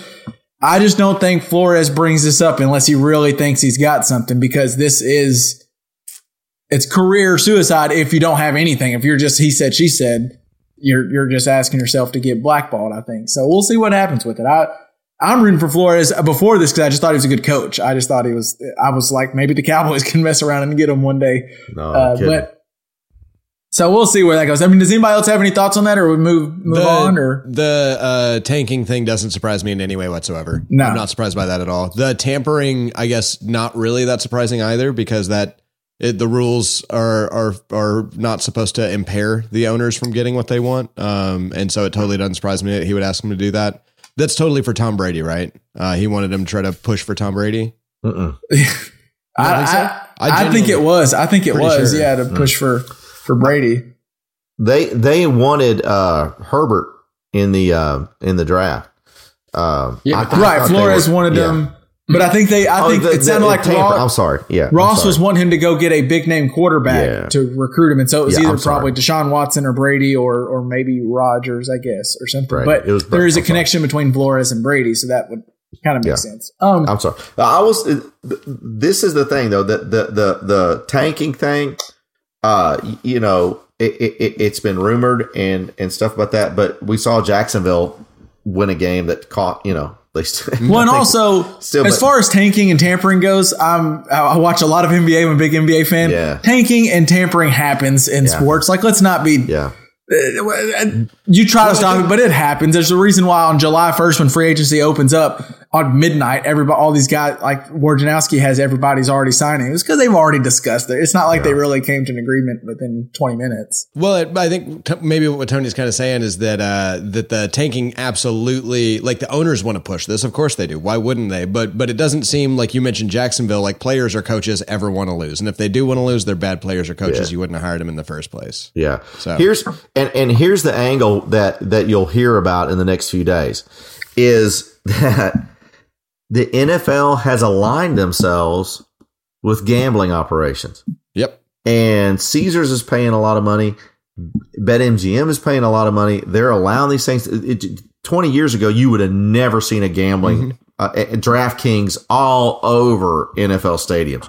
You'd have never seen that going on. They're aligning it with it, and their sport is clean. It's got to be clean. If this tanking thing goes down, again, if it gets outside of this circle and they figure out that you've got tanking and there's collusion, we're talking federal stuff here, right? We're talking about that there's collusion. Tim Donaghy stuff. It's bad. It's really bad. And so to me, from an NFL standpoint, the discrimination thing you can come back from. If they really if they have evidence of tanking, then there's a problem. They're going to have it's going to be a bad issue, and they're going to see some people come down on them. The public image of that too, like you're saying, this is the year, this season we got told that delay of game is a subjective call. It's interesting that statement gets made the same year that we bring in all of these gambling sites and stuff like that to advertise on the NFL. Like it's gotten pretty wild how the NFL and gambling, it feels very weird. And so, yeah, if we start talking about official receipts of tanking, boy, you're dead on. That is that's the end of a league potentially. That's the USFL rises again. That's right. Well, go buy stock, gentlemen. I'm all in Jeff Fisher. All right. So now we're about to just fix sports. All right. So what we're going to do now is, as you know, if you've listened to the Just Press Play podcast, we love to throw in some add rules that would make the league better and come up with, you might think they're dumb rules. It's actually genius rules. Like LJ, right? How do we decide that we would solve overtime? Flip a coin. The loser of the coin flip has to fight a bear. If they win, they win. And if they lose, they lose. Right. Done. Deal. How do you argue that? You can't. All right. So the other, not a couple weeks ago, that when we made that roll up, it got me thinking. Mina Kimes, at Mina Kimes on Twitter, she works for ESPN. She tweeted out something like, give me your wildest sports rules that you actually think could make sense and would help the league. And so I kind of, some of these, there's a few on my own, but most of them I found in the thread, and I'm going to say the Twitter name. I said it. But I want to get y'all's reaction. So, Pops, I'll start with you. Here's one from at DN Peeps. Punts should be like timeouts. You only get a set amount each game. So you get 4 punts a game, and you have to decide when you would like to punt. So if you punt a lot in the first half, you might be up by 17, Kyle Shanahan, but now you have to go for it at your own 20 and screw yourself over. What do you say, Pops? I'm interested. I'm really interested in that. I mean, a punt is not the most exciting part of the game anyway. I guess it'd be less bathroom breaks for me, but I don't know. Which less time to read things. You'll have to hold it for longer, so you have plenty more time to read. That TV will be imperative in the restroom. TV in a mirror. That's a callback, people. If y'all aren't listening to every episode, first off, what's wrong with you? And if you are, you understand why that's hilarious. LJ, what do you think? You kind of perked up when I said that one. You like the Dude, I love it. That's crazy. That's a crazy rule, and I think it's really fun. I'd love to see. That's how it's let's fix the Pro Bowl by throwing these random rules in there. Just see what happens. Let's find out. I'm totally. Well, we talked about that one on Sunday, Tony, and you were kind of on board with that one. Another one, Pops, that might kind of mess up your potty breaks there. The player who scores the touchdown should have to take the next snap on the extra point. Either they can hold it for a kick, or they can take it as a quarterback. But that, like Tyreek Hill scores. Can they be the center? You could, but I think they're more likely to say, I like you have Tyreek Hill as quarterback. Big man scores though, right? You get some big man scores. That's easy peasy. You're going to encourage big man scores. Oh, you're encouraging the fat guy touchdown. Well, but no, you can't line up over the center, right? So the center really doesn't get a lot of contact.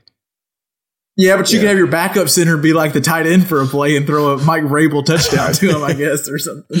Tony, what do you think about that one? You said that. I kind of like it because think about Tyreek Hill snapping a football, or for that matter, You like the center. You like Tyreek Hill as to be the center. Dak Prescott. Put Dak Prescott. I like that. I like that. Yeah, if your quarterback runs a touchdown and all of a sudden Dak Prescott's got to line up across from Aaron Donald, you don't like that.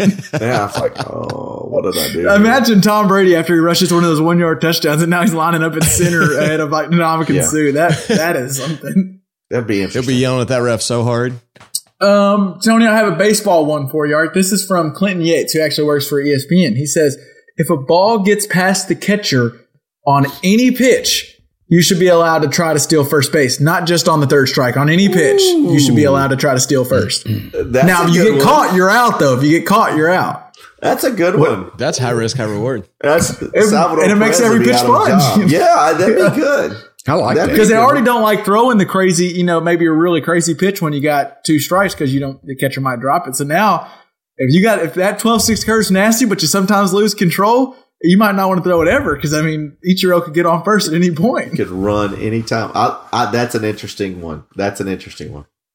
Pops, you a fan of that one? Yeah, I think I like that. Baseball needs a little more excitement. I think I like that. Speaking of excitement, Elle Duncan tweeted this out, LJ. She says instead of using a coin flip to determine who gets the ball in the NFL, we should just line them up dodgeball style and have the ball at midfield, and the first person that gets to the ball gets the snap, gets the The ball first. XFL basically did that. Yeah. The- Oh, did they? yeah, their original run. I think they tossed the ball out. They just rolled it out and had 2 people run for it. Now, player safety, that could be bad to have everybody sprinting at center field and just see what happens. But it would be funny, we're going to go ahead and employ this guy. He sucks at football, but he will get to the ball He first will at get midfield. that ball. Yeah. He's greased up. He's ready to go. Let's see. Oh, Dad, I think you'll like this one. This is how baseball, the stadiums are all unique in their own ways. You got the green monster and you got different things. So NBA should work the same. And every team should be able to alter their court however they want. Maybe they put their 3-point line really close. Maybe they put their 3-point line at half court because they got Steph Curry who can hit half court shots. Maybe they make their paint really big so they can, have maybe there's less 3 seconds in the lane or there's more 3 seconds in the lane for a guy like Shaq. What do you think? Every team has their own. You cannot do that. It has to be the same court. And besides, Maybe even the goal's different. Yeah, so you're going to put this at 11 foot because you got a big front line. Good God. No, and besides that, the court any way you want. Who was it? Was it Boise State that's got that damn blue-ass field that just drives me Big one, yeah. nuts? There's a few, but yeah. I can't Have you stand it. You should see Oregon's basketball. Have you seen Oregon's basketball court? Oh boy, you'll think your TV's broken for a second. Yeah. It's all the shadows. It's brown. The trees. It's all trees. In the paint. I think I have seen nuts. I would not want to play there. So, Pops, do we need a regulated NBA court? Yes, we need a regular. The court is the court. You can't. It gives the Magic a home court advantage. They might have no 3-point line. So now, Steph Curry, you're just another player. You can shoot from out there if you want to, but you get 2 points. That's asinine. You cannot. No. I was about to say LJ's on board with me. I love it. Here's one, Tony. I think you can get behind. This is from @Packer Ranter. The 2 NFL teams with the worst record. We're fixing tanking, by the way, with this Let's one go. right here. The 2 NFL teams with the worst record should play the Thursday night before the first round of the playoffs to see who gets the first overall pick. I love that. So, this year, I guess it The would be toilet the bowl. Jags and who has first overall? Detroit. Jags have second. Or no, Jags have first, and maybe I think the Lions or Jets. But either way, you get them to play a game on Thursday night. And it's a fun Thursday night game because And you're the playing winner for the first. gets The winner gets it. Okay, That's the what I winner. want. Yeah. Yes. The winner gets it. So you're coaching your ass off for that game. Yeah, You so might have this been year taken it'd be before. Jags and Lions. Winner takes the first pick. Dan Campbell to get the first pick in the draft. He's going to be on fire. Biting your Love it. kneecaps. I like that rule. Tony, this is from Brian C. Grubb. The warning track in baseball should be have a little bounce to it, like a trampoline, to where guys can jump a little higher for runs. No. I can't imagine the knee injuries that are coming. No. Wouldn't it be? We all love a good romp, though. Wouldn't it be awesome to see the guy jump up? Yeah. Hey, I'll Michael add to Jordan that, in though. Space Jam. Yeah, I'll add to that though. There should be a net for 20 feet or 10 yards around the foul pole, and if the ball hits that net and bounces in, it's fair. Okay. In baseball. So those home runs that go barely foul, it might They come stay back in. Or the foul balls that just barely curl around that are foul, they bounce in and are fair. I love it. they're live. Okay. Yeah. They're alive. Let's see. Ooh, I think this one, LJ, we have issues with replay, right? And you know, some and mainly in the NBA or NFL, but this is for everything. replay officials in all leagues should be kept in an isolated room. So when there's a replay, they just get the play. They have no idea what was called, no idea what's going on in the game, say what the right call what is. matters. Yeah. So I'm sitting in a room all by myself, and now you're telling me the pass interference, we're reviewing it here. What do you got? And I have no idea. They could be They're not 50 even to saying 0. pass interference. We're reviewing it here. They're just throwing you the play. There. You have to you call don't the even know pass what we're interference reviewing. to see Just you just What tell is me it? exactly what you would call on this play, just for everything. And then you can be like, actually, honestly, that's brilliant. That's brilliant. I like it. there's no bias anymore because now you don't get the home field or court. Like, think about you're in an NBA game and they're reviewing an out of bounds play, and they're reviewing at that monitor, and the refs knowing whatever I call, I'm about to get crazy booed or crazy cheered, and then I'm going to be in this stadium too for the next hour long, and they're going to hate me. You got a guy, we don't even know who it is. It's LJ in the isolated room, but we never say who that ref is. We just have our guy in the isolated room. We're pitching to him, and that ref says, "Warriors ball." There we go. Move on. Love it. Love it. I like it. I think that's really good. I think I have some more. Tony, I threw this at you. Does anybody else have any that they've had throughout the years that they thought would I mean, I've got improve some sports? vague Pro Bowl fix, but Oh man, the only one I threw out is I said that of your 22 starters in football, at least one has to play both ways. ooh, Has to start both ways. At least one. Better have some conditioning, huh? Yeah, no kidding. You gotta have What at least one. position would It you can- like? It could be a generally do that tackle. It could be safety Somebody. or to play tight end, a linebacker, whatever. Somebody has to play both ways. Of the 22, they that have to sounds start both ways. Like a and play majority of 50%. plays, because a lot of defenders don't get out there for You're right. all snaps, right? Right. They got to play. Unless So you gotta hurt, play like a certain. unless hurt, they have to play 50% of the game both ways. Love it. That's wild. Pops. So you don't want NBA teams to screw up their court and have different courts. We need a regulated court. Yes. Okay, all right, whatever. The no fun league over here that Pops is the commissioner of. How about this? So we have a regulated court, fine. But in the last 2 minutes, this is from at C Guami on Twitter. In the last 2 minutes of NBA games, the half court line should become a 5-point line. Ooh. Yo. Not the whole game, but just the last 2 minutes. So, like, even when they're down 10, you still got down 8 with the 2 minutes left. You got a serious shot. How does that Now, affect fouls? Yeah, I 5 guess free if you throws. get fouled, yeah. you better not Oh, foul yeah, somebody yeah. behind the half court. Yeah, you get 5 free throws. I'm starting to Yeah. not like it, actually. I think that's a little too overpowered. Maybe No, 4. just- Maybe yeah. 4. Oh, Shooting yeah, from I like half it. court, though. I know, but if you I- get fouled, I you like get fouled that. when you inbound a lot. Like, that's a thing that happens all the We time. already in the have a game. thing. You wouldn't much if you get No, but fouled. you have to get fouled in the. Fouled when you're shooting. Fouled when you're It's shooting. in the act of shooting, though, LJ. So, like, Yeah. if you do an Well, but intentional like foul bonus. or So reaching, bonus is always 2. Yeah, okay. Never mind. yeah, but it's Never still mind. That's fair. it's That's still fair. 2. Yeah. Okay. Yeah. Yeah, let's go. Let's go. All right, that was easy. You're already convinced. It only Yeah, took that's you all I need. like 60 seconds. Yeah, not the NBA active shooting, because the NBA active shooting, you could be coming out of the bathroom, getting ready to catch the ball, and they call it a shooting foul. This guy it was just a take. It was just a hot take. It wasn't necessarily a rule. And I'm guessing he's not a Packers fan here. At Like Mike today says, without 2 Hall of Famers back to back, the Packers are basically the Lions. Just for So that's the rule change? that was just he just wanted to make sure that was said. Although- I would imagine Like Mike today tweets that replies to everybody with that just to make sure How's it your gets day seen. been? Hey, by the way, Green Bay. Although that could be a good rule change, that if you lose a home game to a divisional opponent, you have to wear their helmet the next game. That's funny. So if the Packers lost at home to the Lions, they got to wear Lions helmets the next game. That would be I just awful. think I love I it. think all the leagues need to just have a more open mind about some rule changes. LJ, how are we fixing the Pro Bowl? The Pro Bowl is this Sunday. Are you fixing it for us? So here, no, of course I'm not. So the way you fix the Pro Bowl is you make it a Pro Bowl weekend with like the dodgeball and stuff that they've got. That's all well and good. Make dodgeball last longer, but here's how you really fix dodgeball. You invite 5 players from every team. The team gets to pick them, and it's a dodgeball tournament. And it's 30 teams, except for the 2 that are playing in the Super Bowl. They're not entered. And I don't know what you give them. Maybe you give them something like a extra compensatory pick or something. But anyway, so that's part of it. And then also we have karaoke and sketch comedy fest. I would buy a ticket to the Pro Bowl. Yeah, right? No kidding. Easily, peasily. Sketch comedy. Now, No, and that's good for everybody because you have some cornerbacks, right, with like all this charisma or whatever, and they never get these ads because they're just cornerbacks. And now Justin Tucker's an opera singer, isn't he? I mean, doesn't he do some? Sure. Oh, watch him at karaoke night. That's going to be amazing. Yeah. Celine LJ, Dion. who do you think? Give him Celine Who do you Dion. think you want for just? Now you got to scout your team. Say you're the Broncos.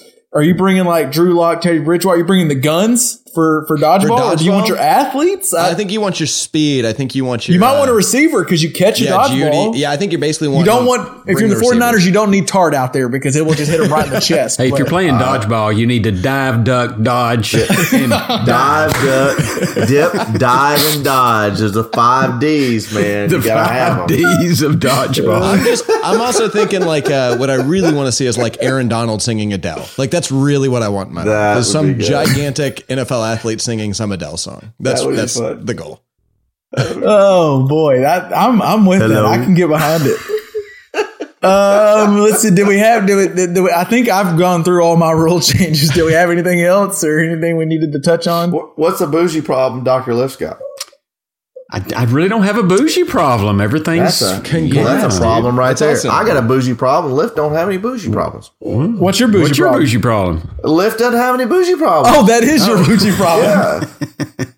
I'd like to hear about that. That's a bougie problem for me.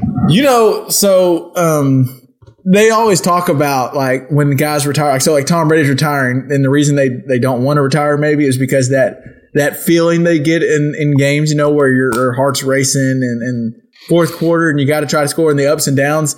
Well, I'm not saying I'm Tom Brady, but I had one of those moments last week. I was driving on the interstate. I was going like a little faster but not like overly, but like 75. I was going like 79, 80. And all of a sudden, out of nowhere, the state trooper comes flying behind me, lights on, and the feeling in your heart. You're like, oh. Or I'm already thinking about, all right, so now I'm going to have to hold back on this that I wanted to buy because I have to pay for this ticket. And he's in the lane behind me and just whoop, whoop, and he's going somewhere else. He is not worried about Kevin. And that's the moment that Tom Brady has when he throws a touchdown, because I felt like I just won the game on a last second play, because I was like, I'm going to bump this cruise down to 75. And it's the highs and low of when you think you're about to get pulled over to when you're not. I'm pretty sure that I've heard Tom Brady say that exact story. It reminds him of when Kevin's driving. Yeah. He's like, when he's driving in the Super Bowl, it reminds him of me just driving down the interstate in Little Rock, Arkansas. Word for word. Word for word. I mean, but that feeling when the cop comes up behind you and you're just like, ah, shit. Okay, how much is a ticket? It's probably like $200. I don't know. And then they go around. It's just not you. good. And he went around me, and I tell you, I think like I was like, just the sheer, for the next 10 minutes, I just turned off my music and was just like, whew. I felt like I was just given $200 because I'd already like given that away. I'd already like thought about, here's how much is in my checking. It's minus $200 for this ticket. And it felt like I was just awarded $200. It was actually a great feeling. For a second, it was the worst feeling ever. But then after, it was awesome. So I just wanted to, but don't speed. That was the moral of the story. I shouldn't have been going speed. The moral of the 79 story is don't 75. commit crimes. Yeah, don't do it. All right, now we need to wrap up the only way we know how. And I do want to, before we get to what Uncle Tony's drinking tonight, I had one of the world famous Uncle Tony Bloody Mary on Sunday. Ooh. That is an ideal way to start a football Sunday. I'm just telling you now. He is pretty good at it, isn't he? That sucker was good. Now I can't repeat Rank it all out the of 10. recipes because this one wasn't. This one was a Tony original. So I don't want to. I think he said he'd have to kill me if I said it. So I'm not going to go that far. But it was delicious. So I just wanted to let the listeners know. Numbers out of 10. Ooh, 8.4. Where I'll go. Ooh. It could Very specific. You could get a better Bloody Mary probably, but if you did, it's going to be a damn good Bloody Mary. I don't know. It better have a piece of meat stuck in it. That's all I got to say. I just The only wanted. thing I make wanted Bloody to. Mary better than that one was. I wanted to share with the listeners just that they hear Uncle Tony tell us what he's drinking in his rankings, and I just wanted them to be clear that now if I would have had a Bloody Mary and it was shit, then the listener knows like, well, I can't take him serious anymore. So credibility, Uncle Tony has his credibility. So now, Uncle Tony, what you got? What's in the glass tonight? All right, we're drinking a classic tonight. We're drinking a sidecar. And Ooh, good choice. I haven't made this before, and I was reading about it. And the sidecar is really another take on the Manhattan. And really, it's the classic American cocktail that uses the alcohol with a liqueur. And so the sidecar is made with our favorite cognac. Got to have a little yak. So a little shout out there to Keefus with no Teefus about the yak. So, but it's this cognac, a little Cointreau, lemon juice. So it's really like a whiskey sour, but it's made with cognac, and it's shaken, not stirred. Which normally when you use lemon juice, it shakes it up. Important detail. Yep, and you can have it with or without sugar on the rim. I choose without because, pre-diabetic, you got to watch those kind of things. And but it's really nice. It's easy. It's a good wintertime drink because you get that cognac, gets you nice and warm. Lemon juice keeps it freshened up. But really like this sidecar. It's a pretty good little drink. It's growing on me. All right. Pops, I just mentioned, so I had a good drink over at Tony's. Tony giving us his drink. Have you had any good solid drinks lately, or has it just been a Miller Lite, Coors Light kind of thing for you? I guess no free ads. I'm just giving out free ads there. Yeah, no. Well, it sounds like you really shat on them, to be honest. No, I'm kind of... just every now and then a nice cold beer just really hits the spot. It's perfect. There's the ad. But I really like vodka from the freezer. Poured, shot and a half, 2 over some ice. Either ginger ale or Fresca, just for a little citrusy taste, and then a little hit of cranberry juice, just a little hint, just for color. Wow! And that's a very delightful, refreshing drink. That's one of my favorites. How about a Fresca? As we wrap up the pod, I just want to shout out, I didn't win anything gambling on stupid football this weekend, but some guy put a 2-leg parlay down of an exact score. He predicted the Bengals 27-24 and Rams 20-17. And the odds for that, if you were wondering, was there's no comment in here. I have to look. He put $20 down and won $579,000. Jeez. Wow. So Huge. There's a reason that the sports book that put this out, we're not saying names, no free ads, but there's a reason they were willing to tweet it out and show how much he won, because all the rest of us are losing on those perfect score bets. So don't do that. But shout out to that guy. He just made his whole life right there on a stupid bet on Sunday. So Good for him or her. Anything else? Are we good? We wrap up or? I'm just saying we've had so many 3-point games in a row. This is crazy. This has got to be. This is either going to be the best or the worst Super Bowl ever. I can't wait. I think This I was is perfect on my picks last week. You were, and you're still not going to win. I love Pops by saying I think I was perfect. He knew damn well he was perfect. As we You may leave, tie, but you're not going to win. as we leave, a shout out to, did y'all see Joe Burrow won? His outfit was on point. Looked like $1 million. Like the But Rock from 1990. did you hear them ask about his chain? Did y'all hear that part of that exchange? So they asked him about his chain, and they asked if it was real diamonds in there, and he kind of giggled and went, I make way too much money for them to be fake. I just love Joe Burrow. How do you not like Joe Burrow? He's full of it. He's so good. He's full of shit, but in the best way. Yeah. I'd love to have a sidecar with him. Maybe he'll come and hang out with the JVP pod and have a nice sidecar. He can have a sidecar. You can have a Fresca. With a hint of cranberry. All right. Vucare, Nolans. That does it. No bougie problems for Lyft. We're living life good right now. We'll see what that changes next week. We will catch y'all next time. Peace out. Peace. Day is here already. You didn't like my Fresca, did you, Tony? Oh, I loved your Fresca, man. I love it, man. I've like had a the Fresca. drink that he's saying, and it's a solid drink. Yeah, I like it. It is. All right. Peace. See ya. Tom Brady has played 18% of all Super Bowls ever played, 23% of Super Bowls played since he was born, and 50% of Super Bowls played since he was drafted. Just leaving y'all with that. Welcome, Peter Fish heads. All right, John. Peace out. Enjoy it, guys. All right, see y'all. See ya.